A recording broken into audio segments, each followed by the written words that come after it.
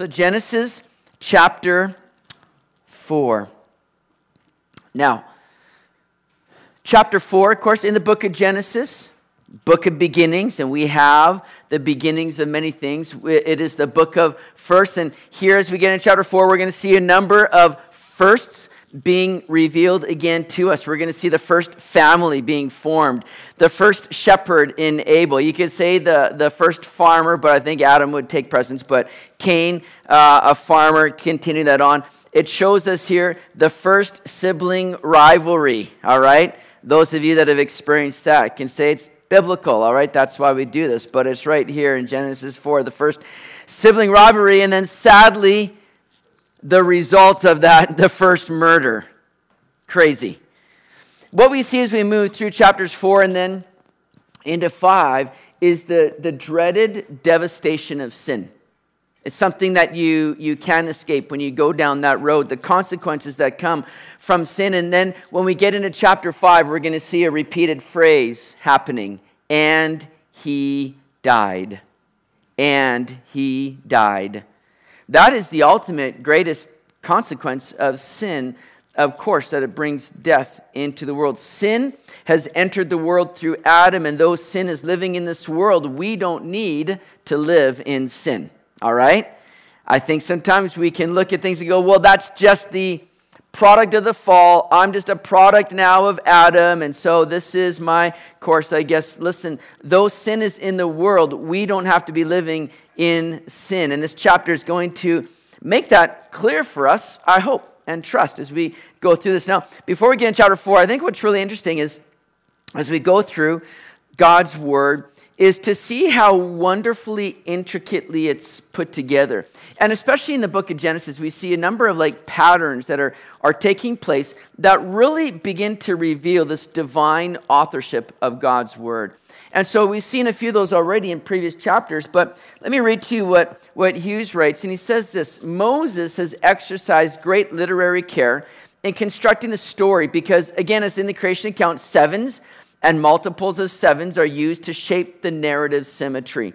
Within verses 1 to 17, the name Abel and the important designation brother each occurs 7 times. Cain occurs 14 times, divisible as 7. And whereas in chapter 1, verse 1 to chapter 2, verse 3, which is the first toledot, which is the word toledot is generation, just the way that this book is oftentimes divided up in the divisions of these generations and in these toledots. So the name, in the first one, the name God, Elohim, occurred 35 times from chapter 2 to 4 to the end of chapter 2, verse 4, to the end of chapter 4. The second toledot, the words God, the Lord, or the Lord God occurred a total of 35 times, again, divisible as 7. The careful Hebrew scholar Gordon Wenham observes, the last verse of chapter 4, at that time, people began to call on the name of the Lord, thus contains the 70th mention of deity in Genesis. Conclusion, there is vast intentionality in this narrative as it instructs us about the essential nature of all mankind. The story of Cain and Abel calls for us to observe well and to take its instruction to heart, because we see that God is putting things in place here to say, perk up when you see these kind of patterns forming, look and take note as to what's going on, because it's important for us. And we see that evident here in the story of Cain and Abel. Very interesting to share and to look at. Some of you might be going, what? But that's fine. Let's just get into God's Word here. It says in verse 1, chapter 4, now Adam knew his wife, and she conceived and bore Cain and said, I've acquired a man from the Lord. Then she bore again, this time his brother Abel. Now Abel was a keeper of the sheep, but Cain was a tiller of the ground. So here we see Adam and Eve being fruitful and multiplying, just as God had instructed them to do, right?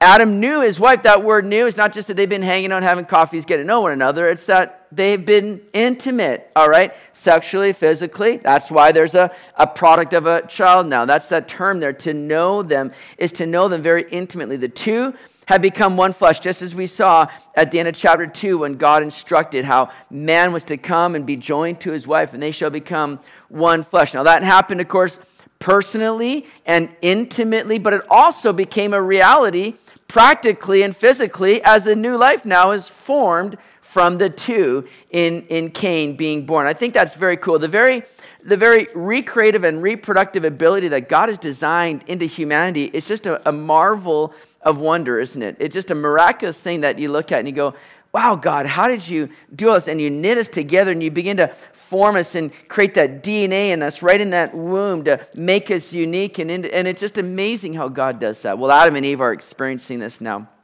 for the first time. And I'm sure Eve is a little bothered, upset at that curse that was put on her, that there'll be great pain in childbirth. She's experiencing that now. God, yeah, okay, you're a God of your word. I'm getting to see that now, right? So 2 children come. Cain, that name Cain means acquired.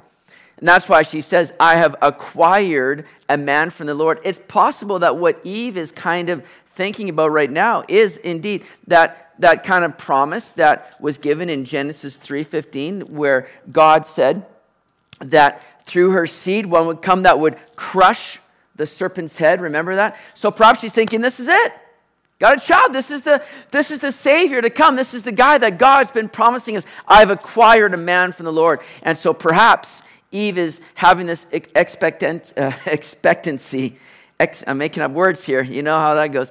She's got this expectancy that Cain is the one that God had been mentioning there in Genesis 3:15. It's going to be, however, quite the opposite. Cain is going to be nowhere near any kind of a Savior. And it reminds us, doesn't it, that, we need to be patient in God's word. We need to be patient in the promises that God has. Sometimes we think, oh, God said it, that's it, I've got to make that happen right now. And sometimes we rush into things thinking, well, God has made it so. And sometimes, here's what we do know. God's promises always come to fruition. Amen? God's promises will never be let down, but they will come to fruition in His timing. And what we do know, too, is that His timing is 99.9% of the time not our timing. And we tend to kind of want to make it happen and rush it. And yet we're reminded how we need to be patient. Eve is going to have to wait some few thousand years before Genesis 3:15 is going to be fulfilled with Jesus coming in the world. We don't have to wait a few thousand years for the promises of the Lord to come to fruition. But nevertheless, we know that His word always comes to pass, and we need to be patient in that. So Adam and Eve are forming a family here now in Cain and Abel, and we see that each of them are carrying out aspects of the family business, right? Abel's a shepherd, or he's tending the sheep, and there's Cain, who's a farmer. He's tilling the ground. These are working men. It's something that God has built into each of us. And it's important that I think we teach our children and the generations to come to see the importance and the value of work, right? Adam and Eve are right there getting the boys busy, getting them going. I think that's an important quality to nurture into our children. And I think you see, and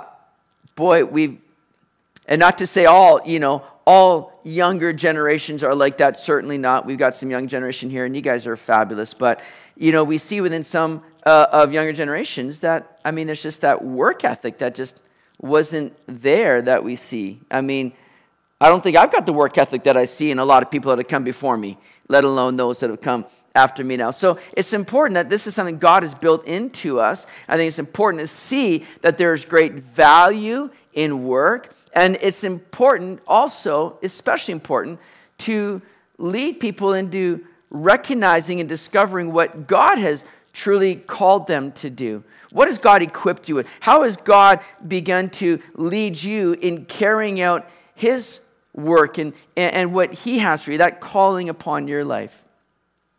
So here they are doing that. Now Abel, we saw Cain's name meant acquired. Abel's name means breath or nothing. It's the same, not the exact same word, but it comes from the same word as that word vanity that we saw in Ecclesiastes. Vanity, vanity, everything is vanity. It's meaningless, nothing. And there's Abel's name meaning breath or nothing. That might have been an unintentional foreshadowing that his life would be cut very short. It's going to be like a breath. It's going to be gone before you know it. And I think it's important just for us to really recognize that our life is, as James says, but a vapor. It is like just a breath, and how we need to value every day. We need to make the most of every day. We never know when our life is going to come to an end, do we? And how we need to live, for the glory of God and take every moment we've got just to be living for him, be living in him. Look at verse 3 with me.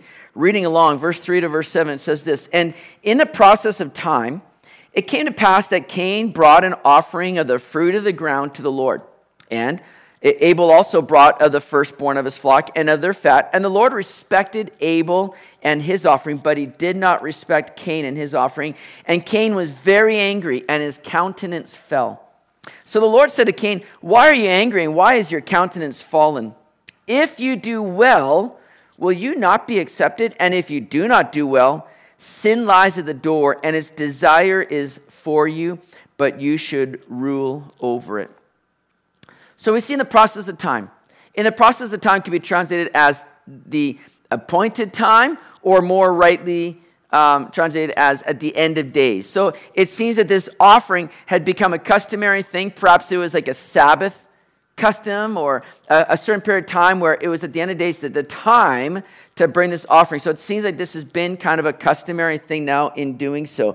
Now the question is, of course you've all seen this and probably asked, why was Abel's offering accepted and Cain's offering was not accepted? There's been many answers given and speculation and debate made over this, so I might as well add my 2 cents worth as well to this. Now, some like to say that Abel's offering was accepted because it was an animal sacrifice, whereas Cain brought an offering of the harvest.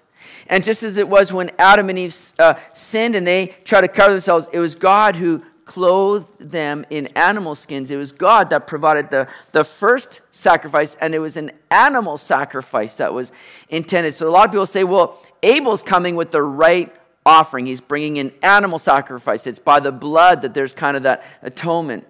And Cain's wasn't that. Now, I don't know if you can make a strong case for that there is possibility that's exactly what it is. I don't know if you can make a super strong case for that, because there were also other offerings that would come, grain offerings that were very much offered up to the Lord and accepted by the Lord. It was a good offering. So there were times for that to happen.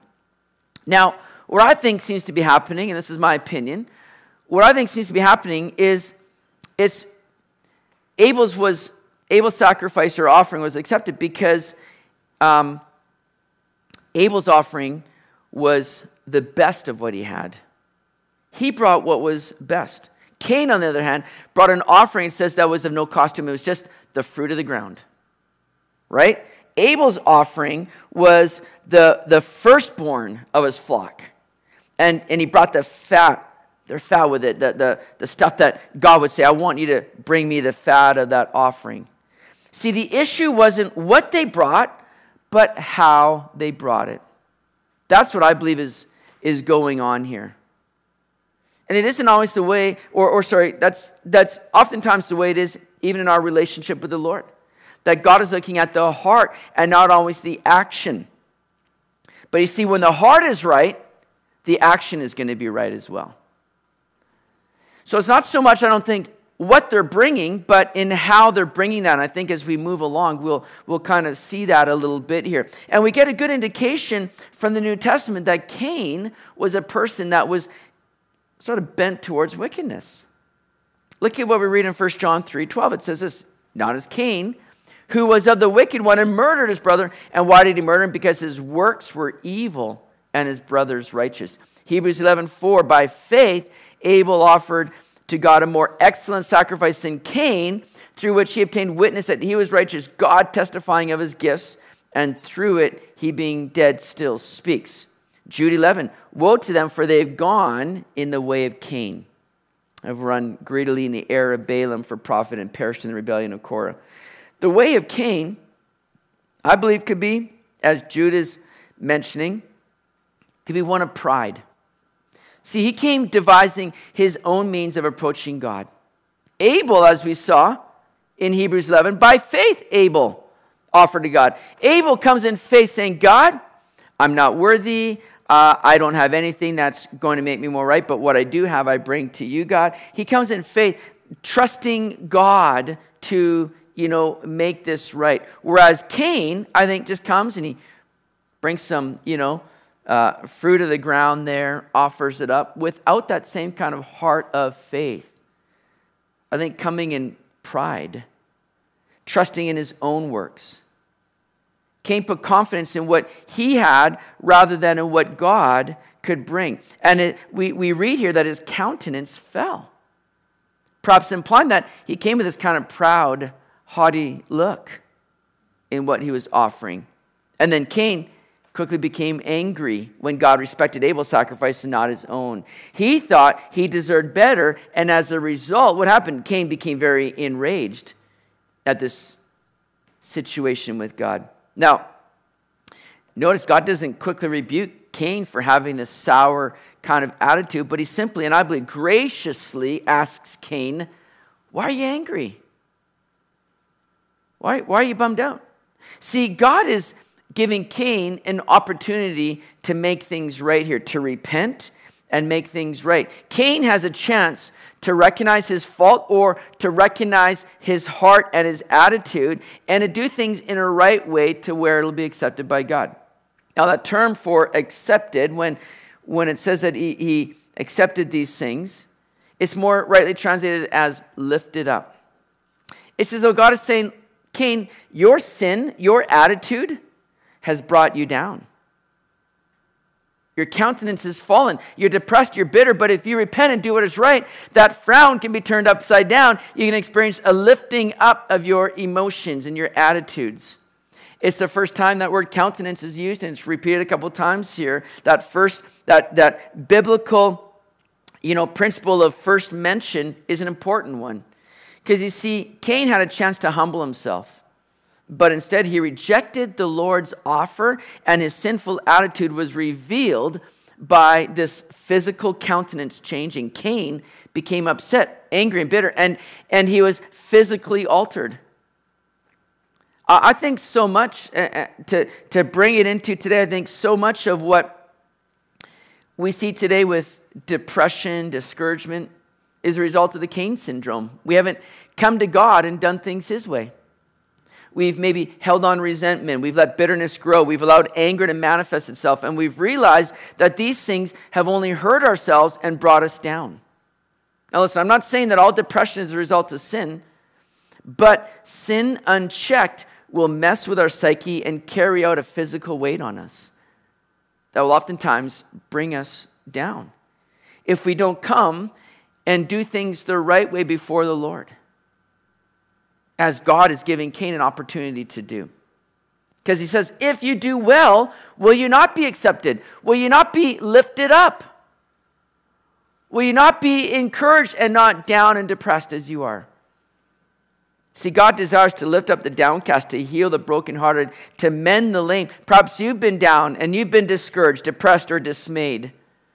Then look unto Jesus, the author and the finisher of your faith. Don't let sin get a hold of you. Don't let resentment trouble you. Don't let bitterness bind you.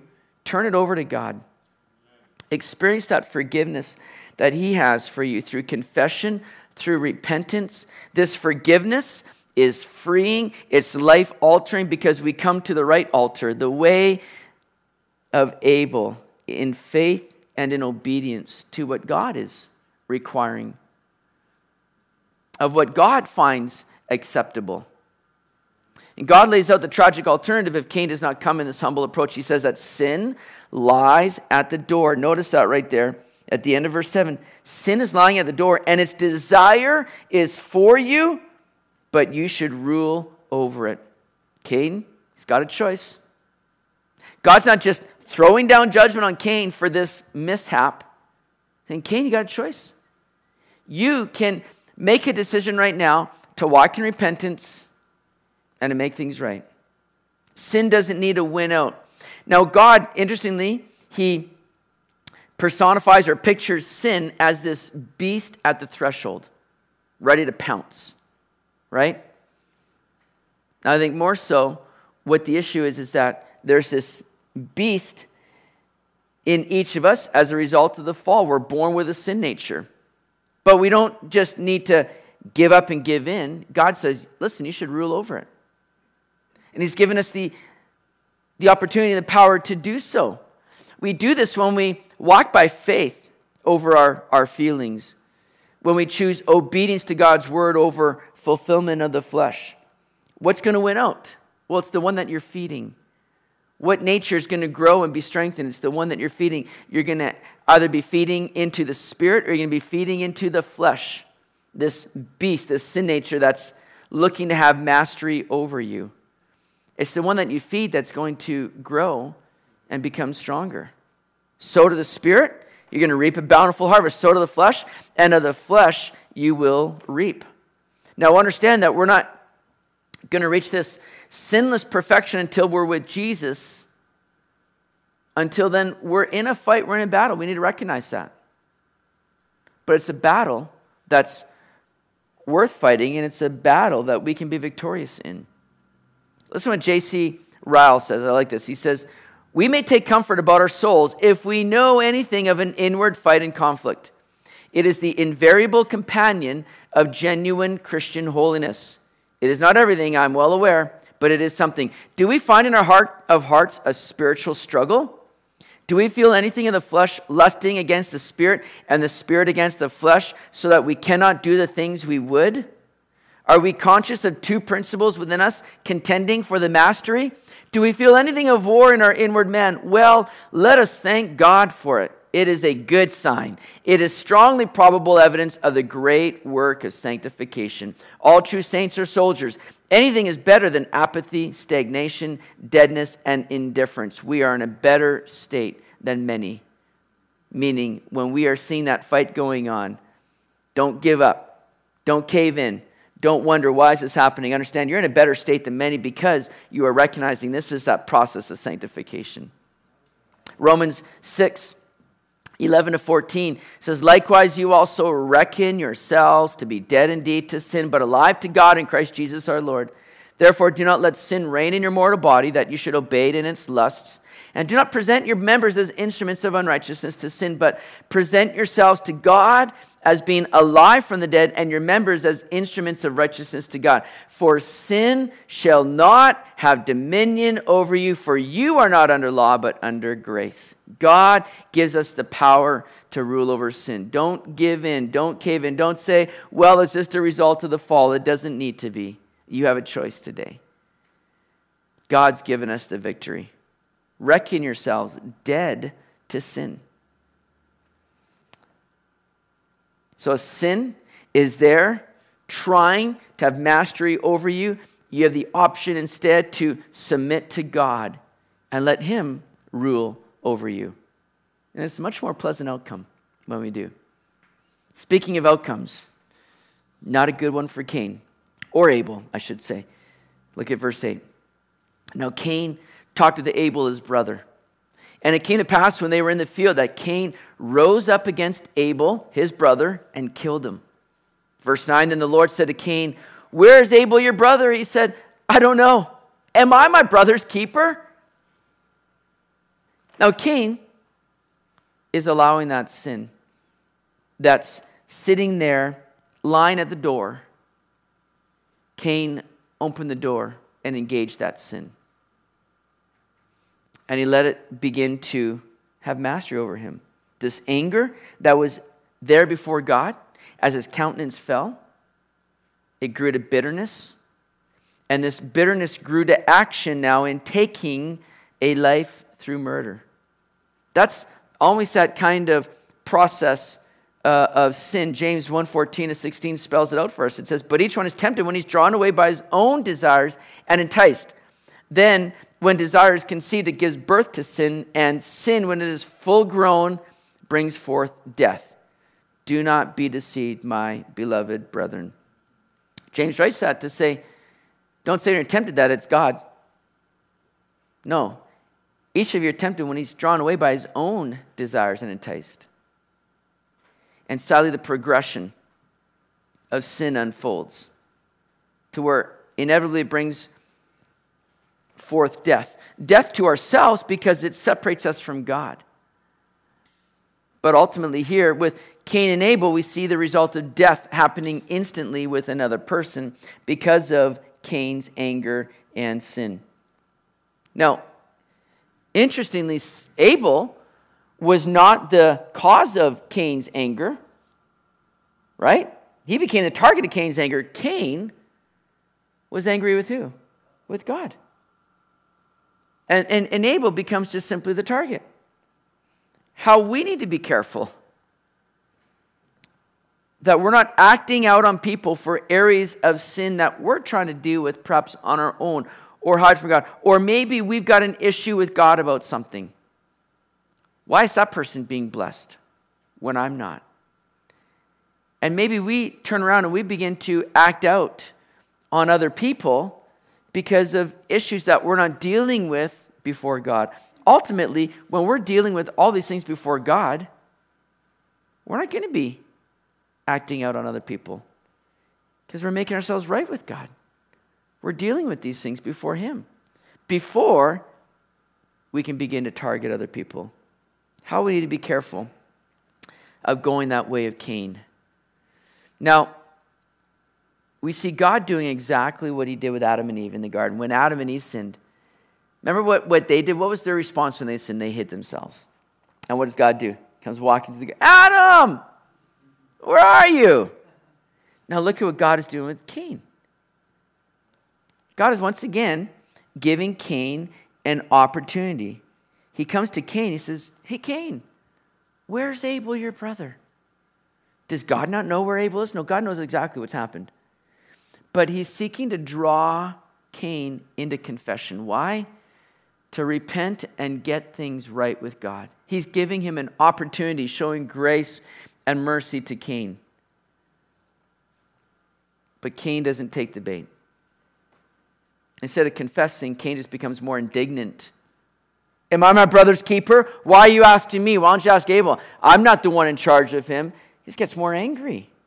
This guy's got problems, right? This guy's got issues.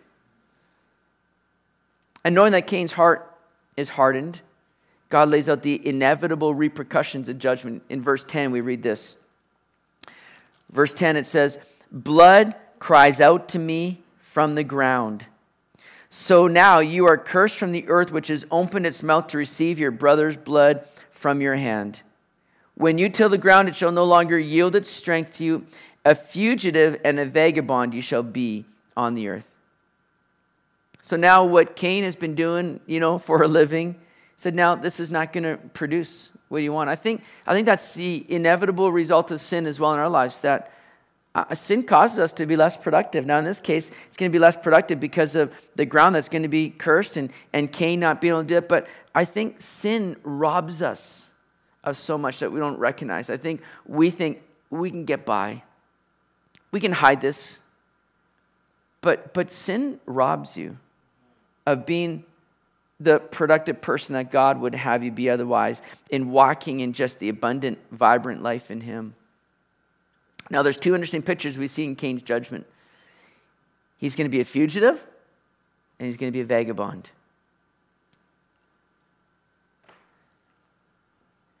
He'll never find the peace of God in a life of sin. This has been by Cain's choice.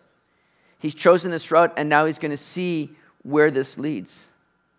God wants to be that refuge for Cain to come and run into, but Cain would rather run from God and be a fugitive than run to God. Cain's going to be a vagabond in that he'll never find rest or be at home with God. He's never going to be in a place where he's just going to be at rest and at peace. It's a sad reality when you see where sin takes people. See, God has nothing but blessing in store for those that will come humbly to Him and just simply walk in obedience. It's not hard.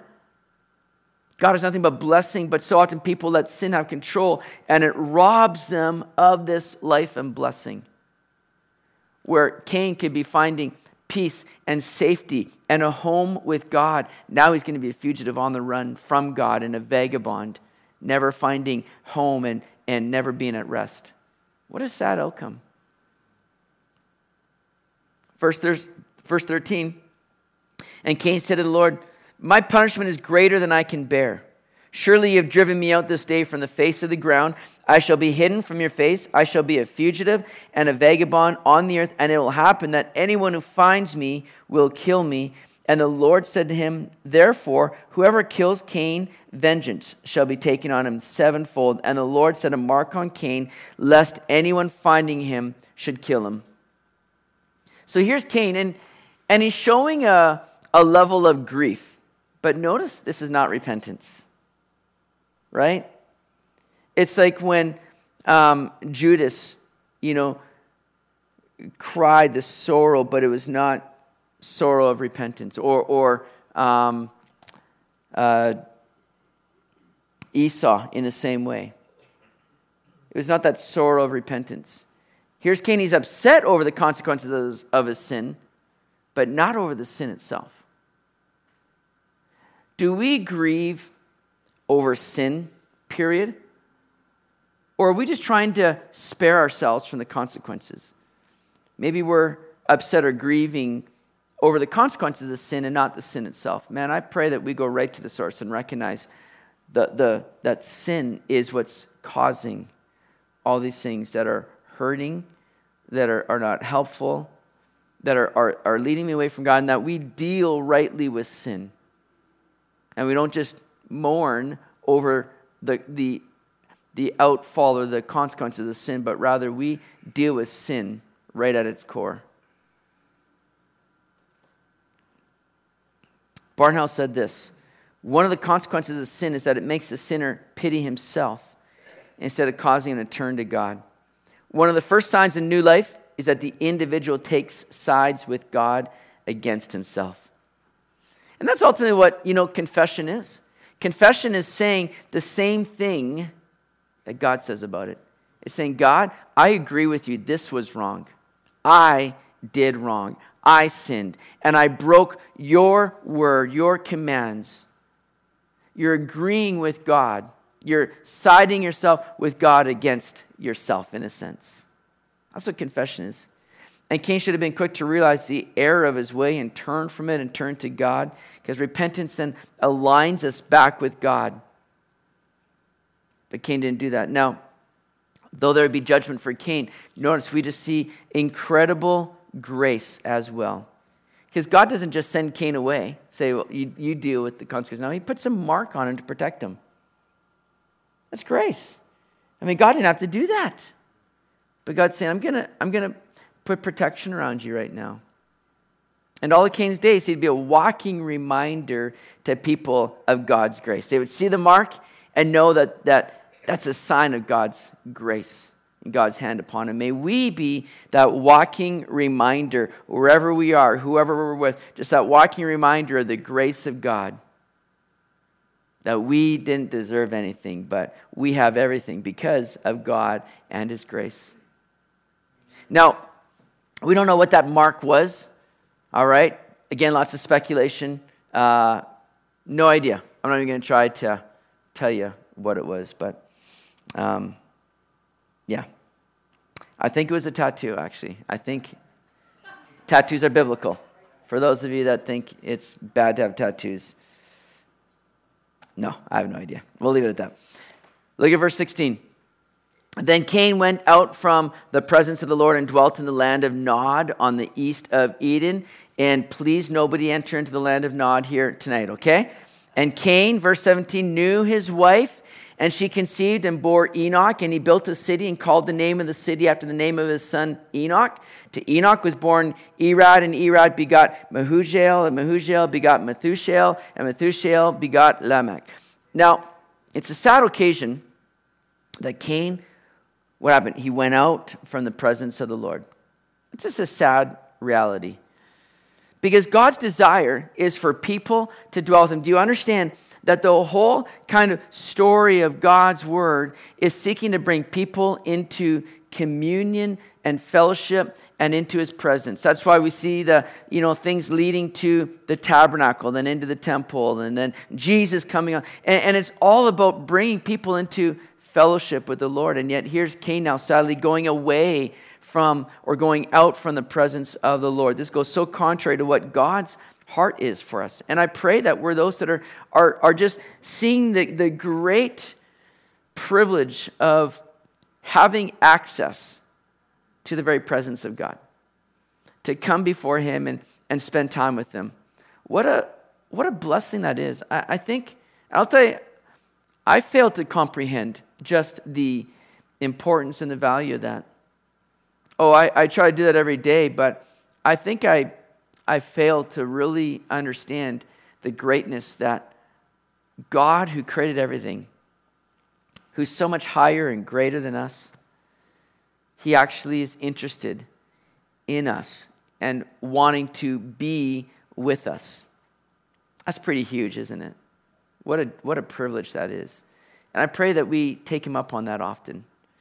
And that in just everything we're doing, we're just living with that constant consciousness of God and just dwelling in his presence in whatever we're doing. That's not compartmentalized in our lives, but that it's just an ongoing daily fellowship with God who desires to be with us. Now, interestingly, Cain dwelt in the land of Nod, and Nod means wandering.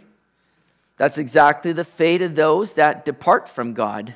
They're just like wandering aimlessly. They've lost kind of the plot of life. They're wandering around with no direction because they've forsaken the very one of whom life is all about. The very one that holds life, the very one that life is centered in. And when you depart from him, well, you're just left to be a wandering fool, wondering, what is this all about? What do I do? Where do I go? You've forsaken the very one that is the only one able to lead you and fulfill you and just give you life. So, Cain is in a place of wandering. But then we see Cain begins to have a family, and his posterity and their accomplishments are listed here. Now, one of the apologetic questions that people love to ask is, where did Cain get his wife? I think this is the big Bible stumper, like, there had to have been other people. Where did Cain get his wife? Right? And people think this is going to devalue the word of God or, show the word of God to not be true. The truth is, Cain would have married one of his sisters, maybe a niece.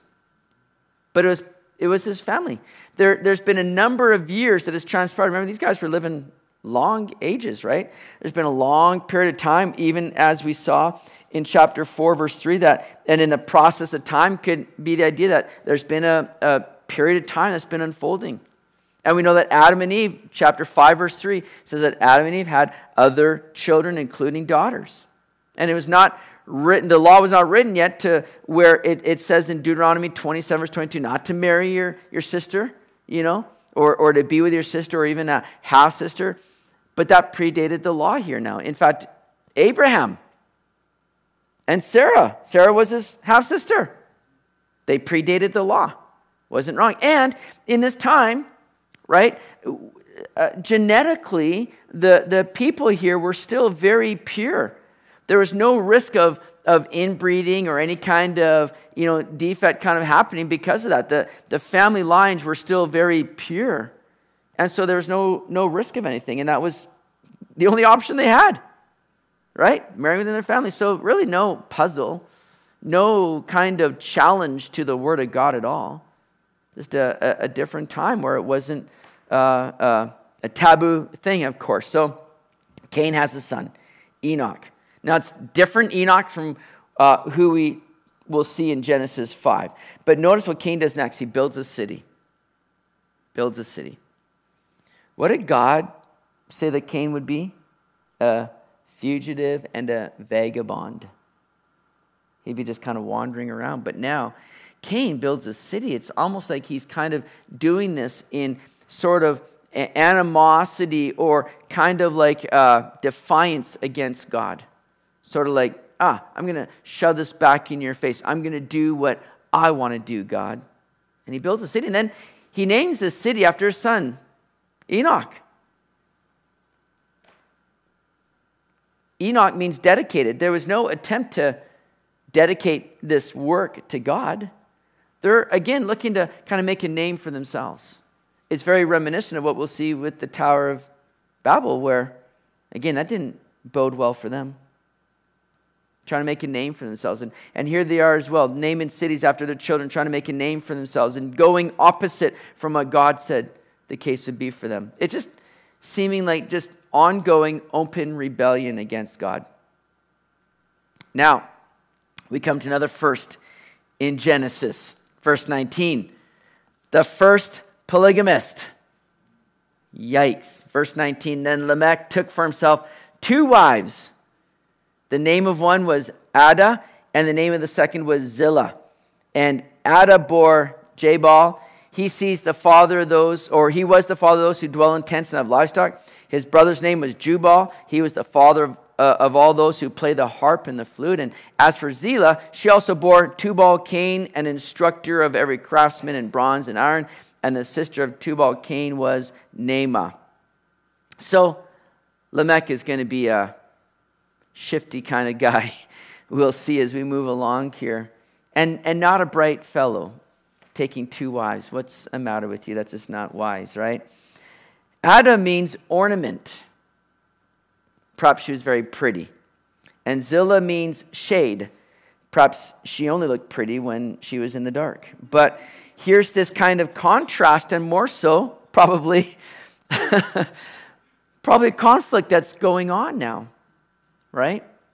It's just not a good thing when you are trying to, bring in 2 equal loves. It's not a good thing. You cannot love one and equally love the other. It's a principle shown to us on the Sermon on the Mount. Matthew chapter 6, verse 24 tells us that. It's not going to, again, go well for Lamech. It's not going to go well when we try to divide, loyalties and loves in our lives. So as these families grow, so does industry and creativity. We're seeing in the city a self-dependency. Things are growing, things are becoming productive, but they're doing it all, again, for themselves. They had everything except God. Very sad state for them. Now, what's also interesting is here we are just in Genesis 4. And it is pretty amazing to see the kinds of production and organization, industry forming. What do we often see in textbooks? That the first man, they were just a bunch of cavemen. They're just carrying clubs around, and they're just clubbing one another and living in caves. And yet, what do we see? That the first people were very bright, very smart, very wise. I think God creating them in His image. I mean, these were smart people. I think what we've seen is kind of I don't even want to use the word de-evolution, but you've seen that progression go kind of the opposite way from what God has intended, right? Now, yes, we've seen a lot of things happen just within the course of time as we've begun to discover certain things. We've seen things be invented that are very helpful, and that's just from the process of time, but I think, man, if you had these people going for a long period of time, you would have seen some incredible things, no doubt. But here we see just the city and the production, the industry forming here. But then in verse 23, then Lamech said to his wives, Ada and Zillah, hear my voice. Wives of Lamech, listen to my speech. Here's the first poem that we see in God's word. This is kind of a poetic thing that Lamech is saying. For I've killed a man for wounding me, even a young man for hurting me. If Cain shall be avenged 7-fold, then Lamech 77-fold. So here's kind of this, again, deterioration of a man like Lamech. First polygamy, then murder.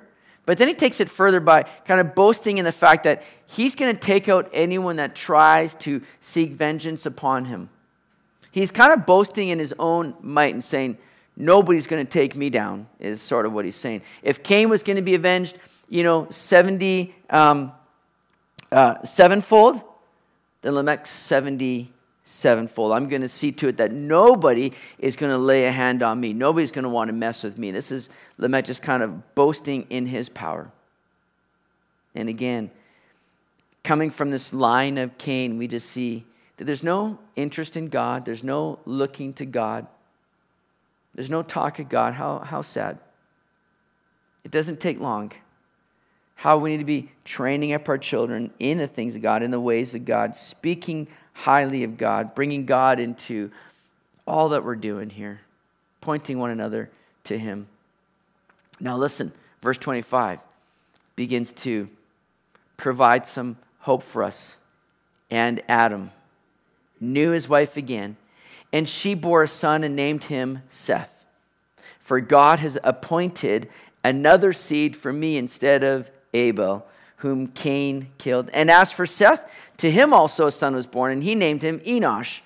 And then men began to call on the name of the Lord. What a great verse right there. See, previously, Cain's family, not talking about God, not looking to God. But now, God will always see that there will be a remnant. There will be a people that will seek to make him known. That's kind of the idea of calling upon the name of the Lord. No doubt coming in worship of the Lord, calling out to God, prayer dependent on God. But that idea also has with it that they were proclaiming the name of the Lord. They were being witnesses. They were talking about the Lord with other people. They were pointing people to God. They became witnesses of who he is and all he's done. Now this ends again, chapter 4, the end of chapter 4, ends the second Toledot or generations. And these divisions in Genesis oftentimes have this flow where you're seeing kind of the fallout of sin and the trouble that it brings, but then kind of ends with this sort of glimmer of hope, right? Seth comes onto the scene. He's the one, the line that the Messiah is going to come from. And here's Eve again. Oh, the Lord has appointed another. That's what the name Seth means, appointed. That God's appointed another seed. I'm sure she's thinking, this is the one now. Cain didn't turn out too well, Genesis 3:15, but now I've got another that's been appointed to me that's going to take out that enemy. Sorry, Eve, you're going to still have to wait a few thousand years for that to happen. But there's that hope that God is not done, that God's promises are still brewing, still in play. And God brings another person here to where, again, there's that remnant of people that are turning to God, looking to God, calling out to the Lord, and living as witnesses of him. That's so important and so huge.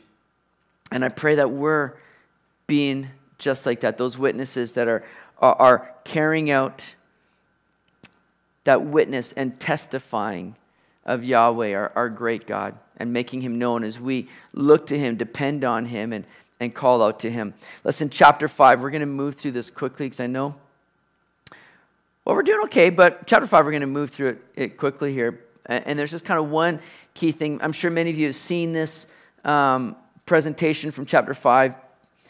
From me, I've done it a couple times. I know Steve Godley did it in his presentation a few months back. But chapter 5 points out why we need God.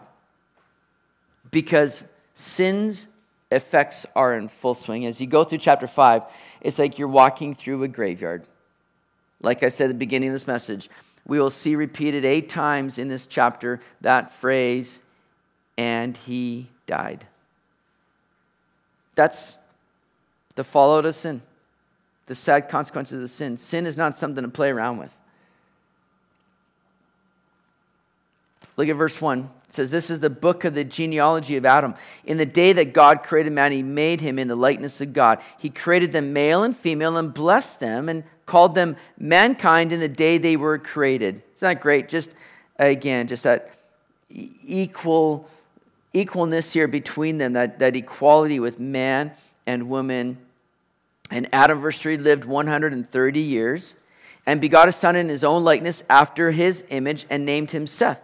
After he begot Seth, the days of Adam were 800 years, and he had sons and daughters. So all the days that Adam lived were 930 years, and he died. So here's the life of Adam. Doesn't go through all of his children, but again, points out the line of Seth here. And then we'll go through the line of Seth, starting in verse 6. Look at verse 6. Seth lived 105 years and begot Enosh. After he begot Enosh, Seth lived 807 years, and he had sons and daughters. So all the days of Seth were 912 years, and he died. Enosh lived 90 years and begot Canaan. After he begot Canaan, Enosh lived 815 years and had sons and daughters. So all the days of Enosh were 905 years, and he died. Canaan lived 70 years and begot Mahalalel.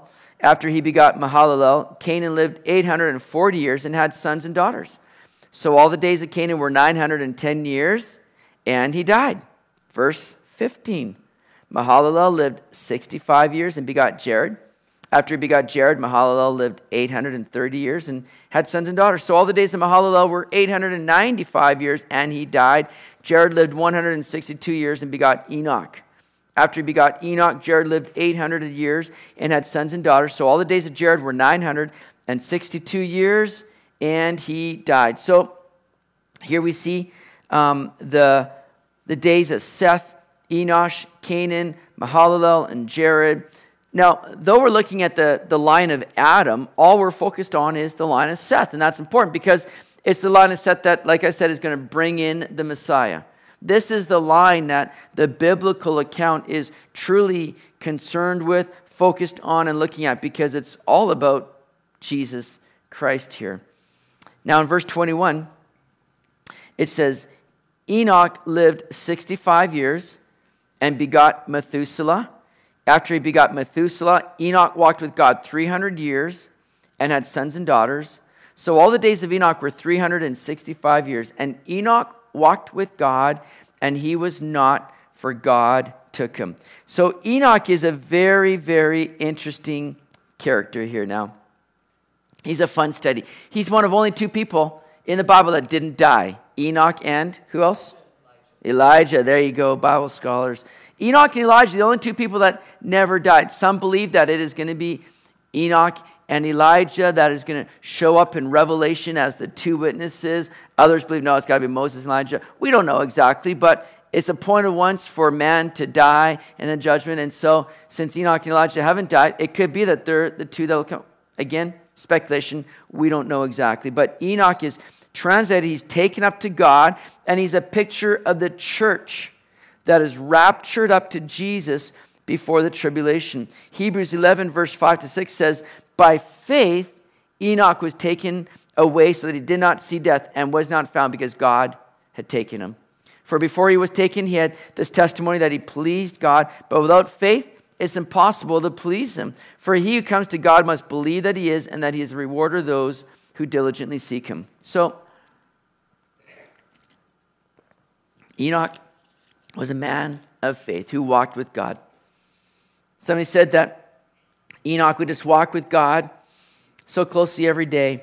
And then eventually as days went on, they would go with God and then return home and then walk with God the next day. And eventually he went to turn home, and God just said, you know what, Enoch, you're closer to my home. Why don't you just come with me? And so God took him. Fun story. Obviously not the way that the biblical account tells it. But so Enoch is taken up, raptured up. I think just a great picture of the church. And what's interesting is that Methuselah is born from Enoch.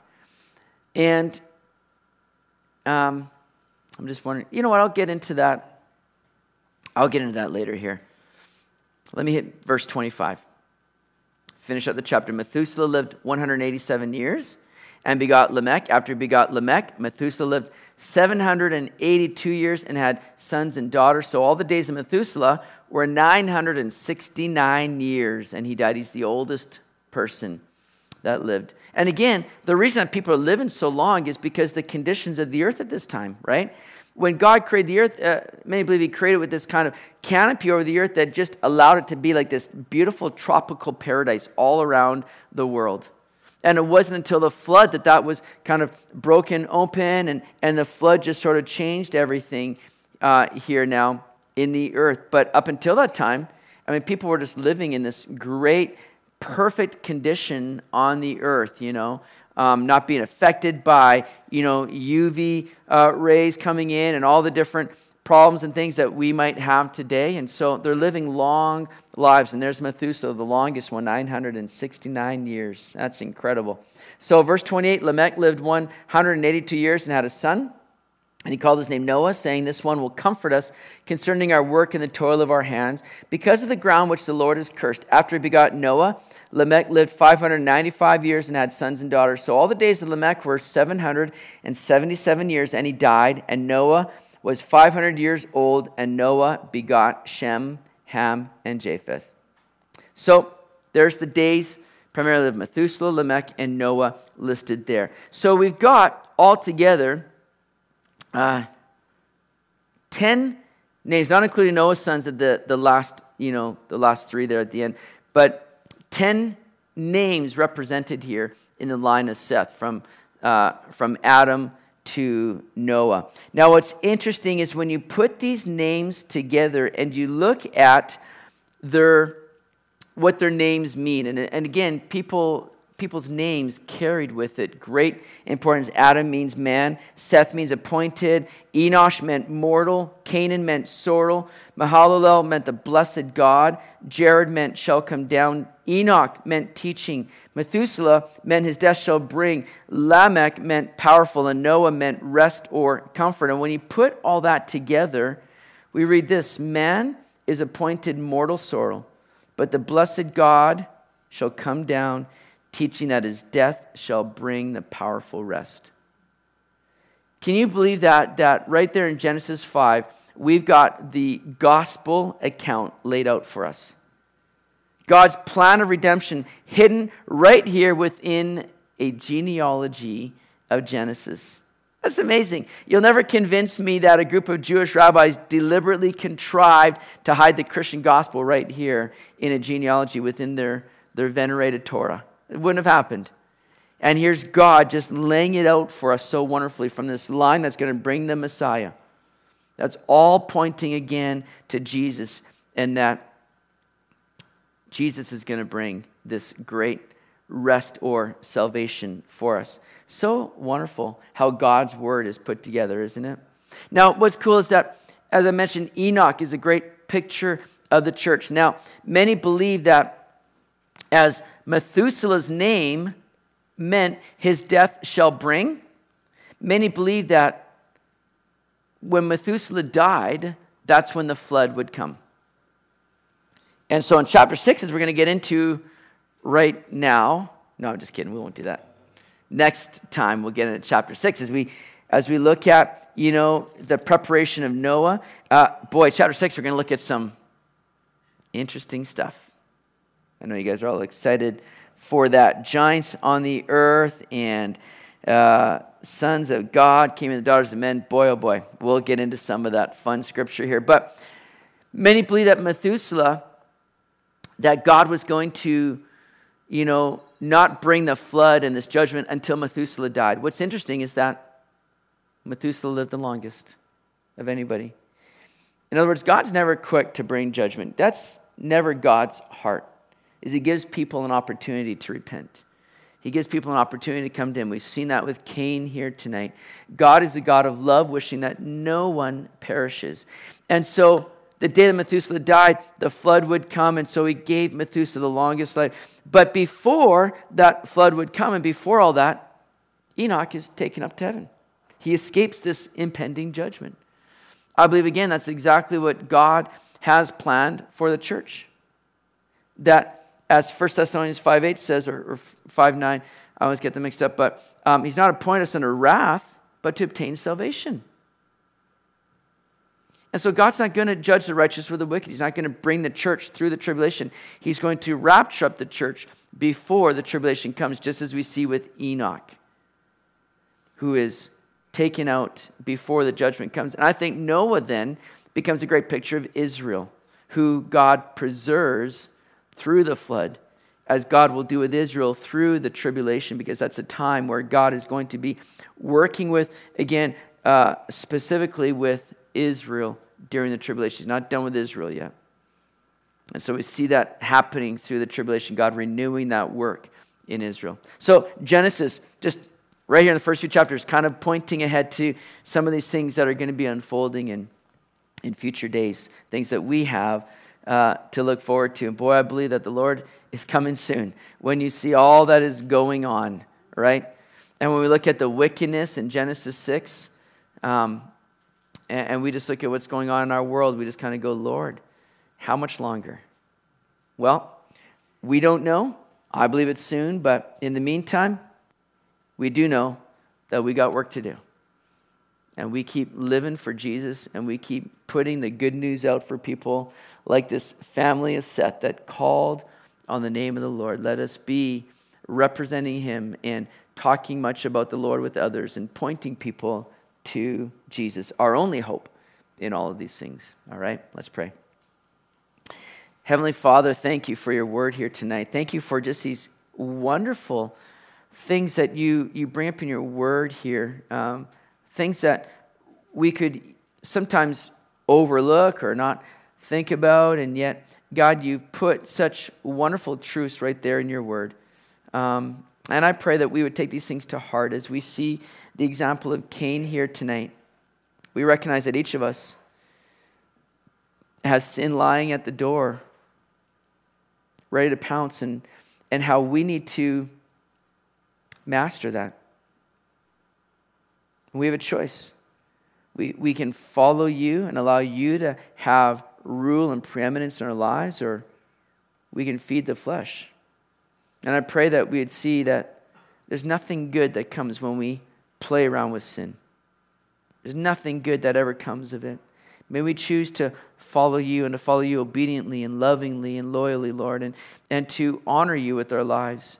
And I pray that as we do, we would be living as that witness in the world. Time is short. And we pray for our loved ones that are perishing apart from you. We pray, God, that you would save them. God, that they would have their heart and their eyes open to you and to your free gift of salvation, the grace that's been bestowed upon them. I pray that their hearts would be open to that. They would receive you as their Savior, Lord. As we think about those that need your salvation, would you save them, God, and help us just to be instrumental in that. Give us boldness.